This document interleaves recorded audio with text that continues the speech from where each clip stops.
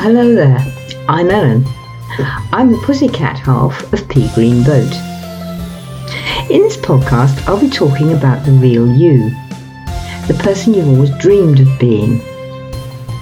And I'll also be talking about all the things that get in the way of you being that person, that stop you being that person, and what we might be able to do to change that. I'll often be chatting with my fellow coach and longtime friend Fiona Dove. Fiona is the other half of Pea Green Boat. And with lots of other fascinating people from all over the world that we've both been fortunate to meet. So join me here for our weekly chats, full of laughter and ideas that can open doors for you. So grab yourself a coffee, hop on board Pea Green Boat, and we'll have a gentle sail down the river. Hello everyone. Well, it's the post-COVID me. Can't recommend it. Definitely was very bad news for several days, but I am definitely on the up now and I'm clear of the virus, which is a great help. It means I can actually see people again, even just wave across the garden. If you get it, please be careful. And please take it very, very, very slowly as you get better. It can catch you out. And it's not funny. And you really want to get well. You don't want to be going up and down, up and down, up and down with this for ages. So try and go at half speed when you're finished. Oh, and I hope I'm not going to be able to cough and sneeze at you. I might. So if I do, excuse me. Sorry about that. Anyway, here I am, post-COVID, lovely warm summer's day, actually butterflies out there, a couple of dragonflies on the pond this morning, which was fantastic, and I shall be going out there again later on. But right now, I'm here with you guys. I'm trying to remember this morning how it came up, but for some reason, I wanted to know when the acronym WYSIWYG appeared.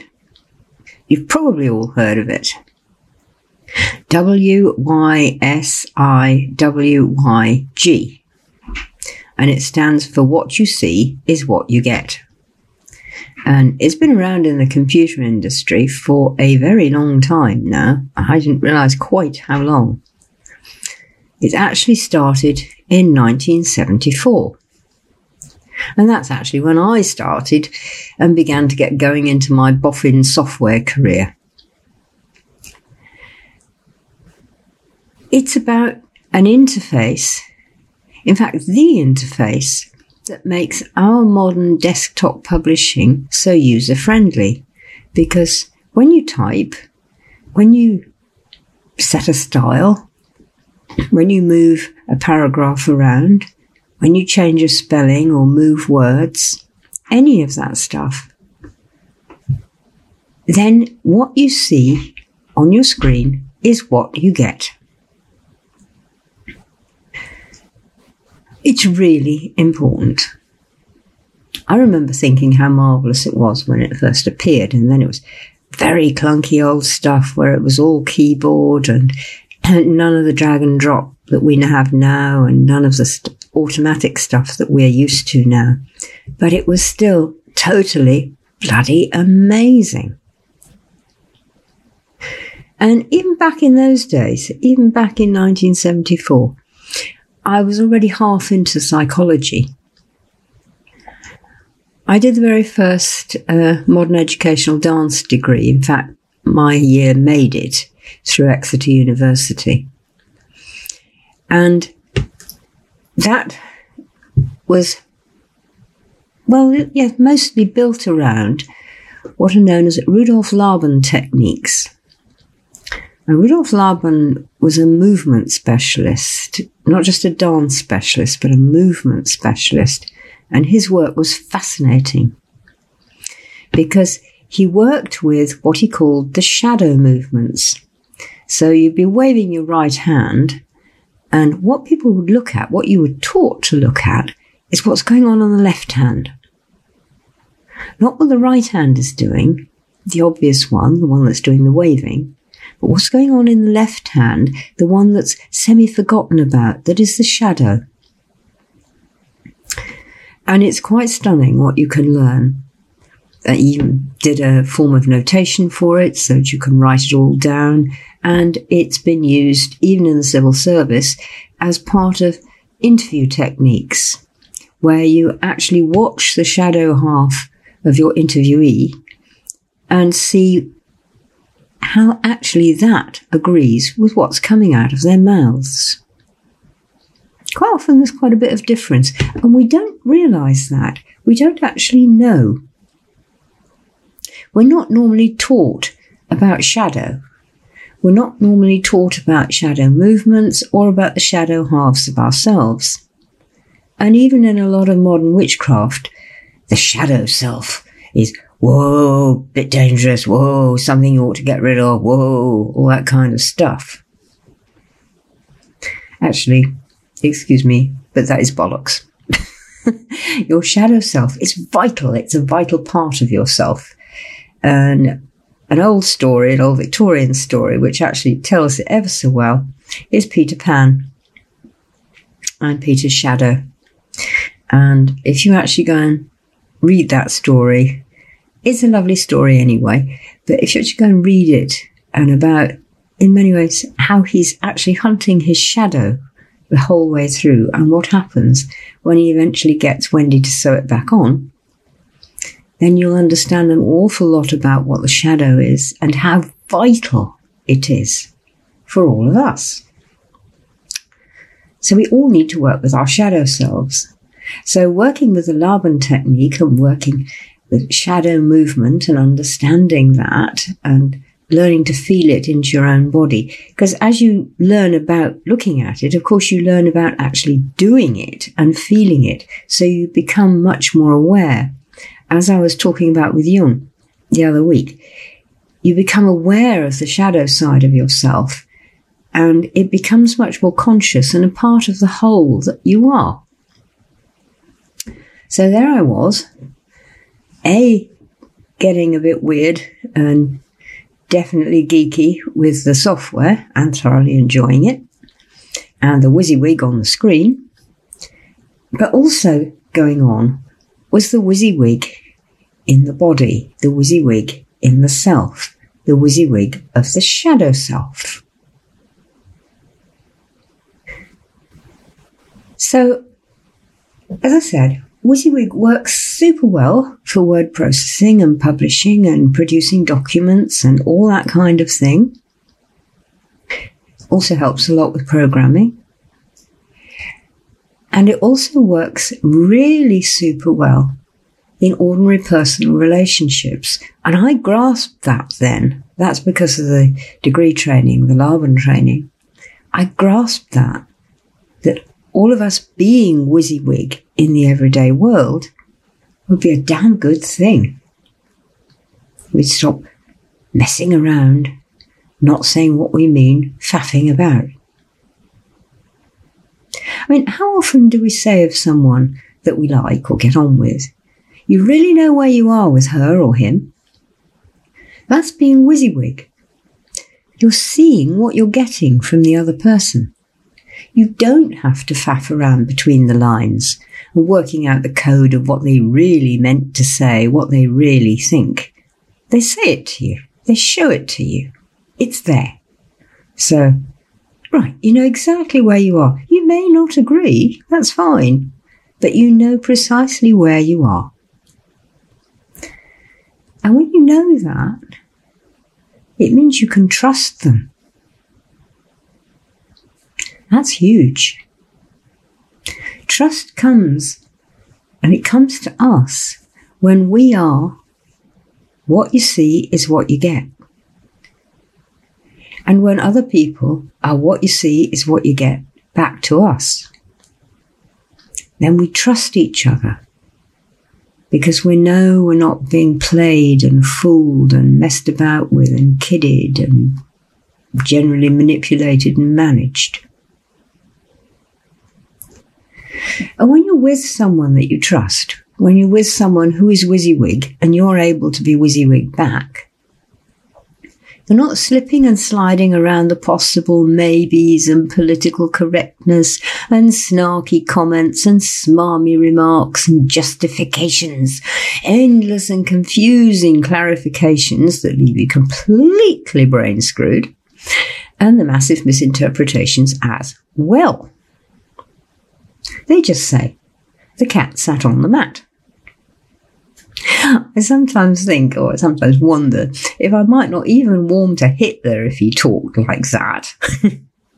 I know, that's asking a bit much. But I do like people, even if I don't agree with what they say, if I know what they've said to me, and I know that's what they meant. And I try always to do it back. Lack of WYSIWYG is what gets so many of us about politicians, certainly me. They never are. They're a whole bloody smokescreen of lies, damn lies and statistics. And they're trying to get you to buy them. Buy me, vote for me, vote for me. Nothing to do with what you want, nothing to do with what you've asked them. It's about what they think they can sell you. And selling there is another thing, you see. Advertising was definitely not built on WYSIWYG. If anything, it was built on the reverse WYSIWYG. With adverts, you can pretty well guarantee that you will not get what you see. That what you see is just a smart ploy to get you to buy the rubbish that you almost certainly neither want nor need.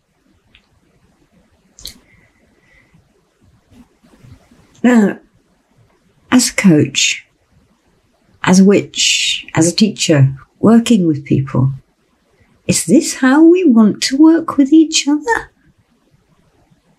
I don't think so. Is this how we want our leaders to be? Again, no, I don't think so. And is it how we want to lead ourselves? Well, I certainly don't. Now, how about you? So, let's think. Just how WYSIWYG are you? Let's try a little ditzy example and see what happens inside yourself.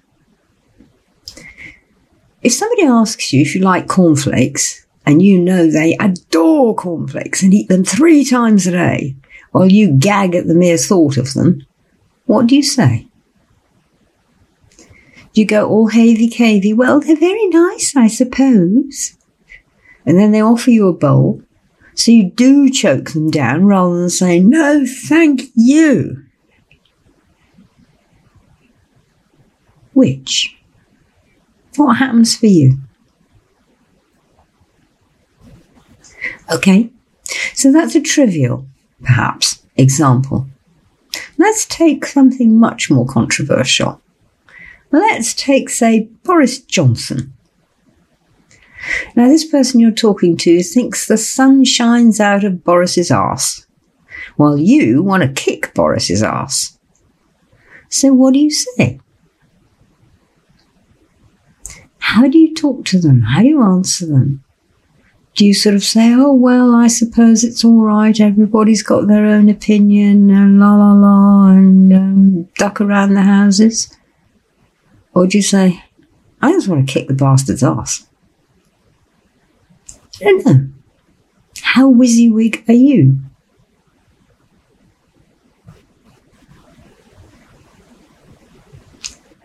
So I gave you a moment with that. And what did you come up with? How much was your response geared to what you think the other person's response to your truthful answer would be? Does the idea, I don't want to hurt their feelings, go through your head? And what about the idea of, ooh, you can't say that? Does that go through your head too?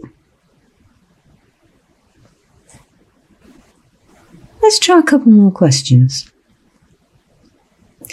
Why might their feelings be hurt by your answer? Just think about that for a moment. And you might like to jot down a couple of word reminder notes.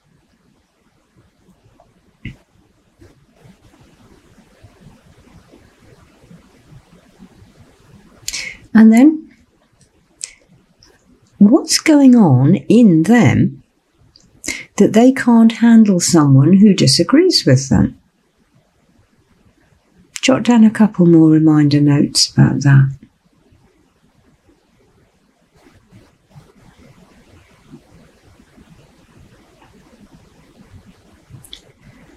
So let's try this.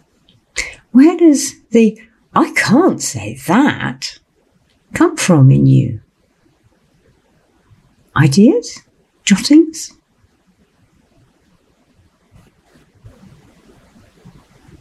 Who said that to you in the past?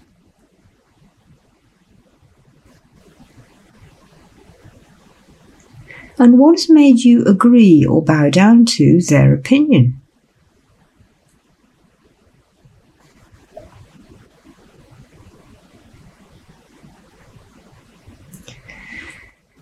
And a third one. Why is disagreeing with someone so often thought to be aggressive? If you come on somebody who says, "Oh, and you really think Boris Johnson is the best thing since sliced cat food?" And you go, "Crikey, no." And they call you aggressive. What's going on there? What do you feel is going on there? This is the shadow movement again. A shadow that's happening behind their words.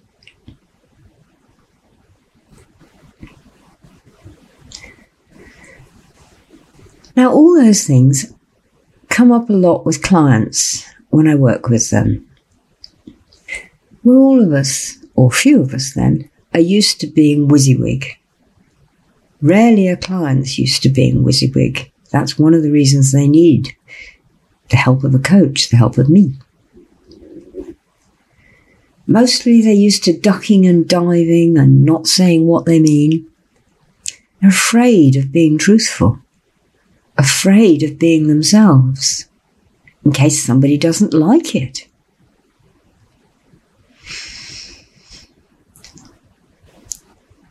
I find that horrific and scary, actually. It's called peer pressure, if you want a label for it. Peer pressure. Somebody doesn't like it, therefore I can't do it. And peer pressure is shatteringly awful. It really is.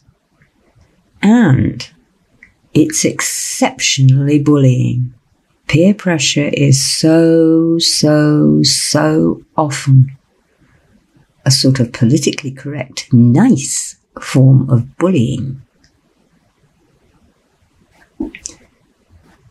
But so many people are so used to it, they bow down to it and live their lives that way. And then something happens and they find they want to stop. So they're looking for someone to help them stop. And that's really important. You do need help to stop. We'll go into that a bit more in a minute. And maybe they hit on me. So how do we regain our ability to be WYSIWYG? Mostly children are, very young children certainly. They don't know any other way. This is how it is. This is life. I am like this. I am wet. I'm going to cry. I'm worried. I'm going to cry. I'm happy. I'm going to laugh and run round and round. They are WYSIWYG. They're open and transparent. They're real and truthful and honest. And so they're trustworthy.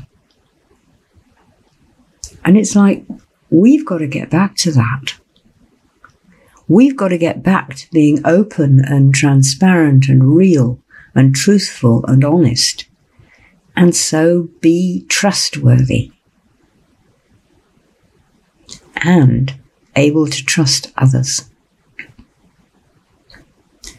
So we have to dissolve and compost all these fears brought up by those horrible peer pressure questions stuck in our autopilots. And that's a lot easier said than done. Now, possibly the youngest person listening to me now has likely been living for a quarter of a century. That's 25 years of habit. It'll be ingrained. You might not even notice the habit is there. Many clients don't at first. They think these autopilot suggestions and habits about what will happen if they do certain things are as implicate as the law of gravity, and it's certainly not true. They're autopilot suggestions from elsewhere that you have turned into the laws of gravity. Now, that's actually very useful to all those people who prefer to keep us trudging through life in the same old, same old.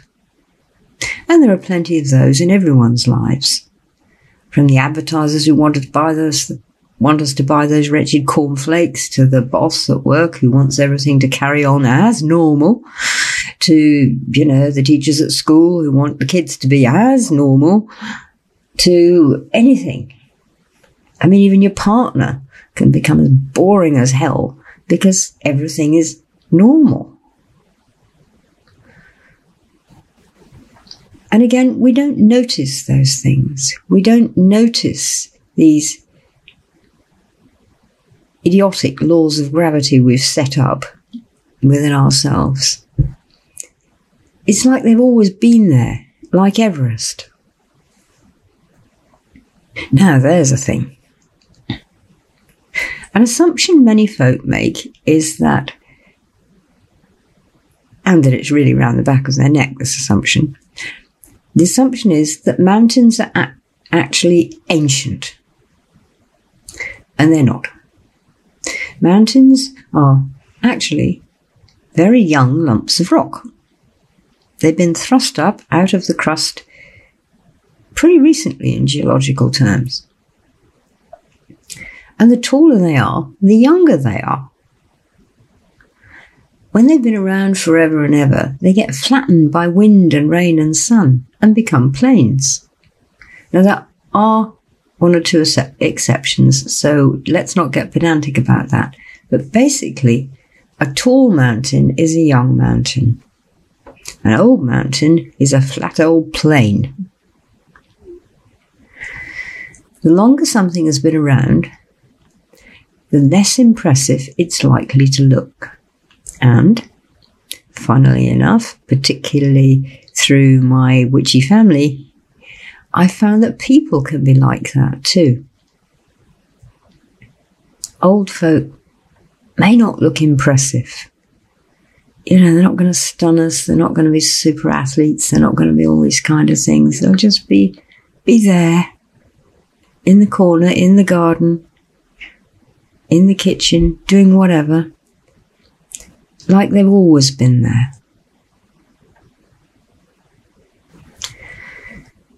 In a witchy shaman family, the old ones are revered. We know they hold wisdom just from living, if nothing else.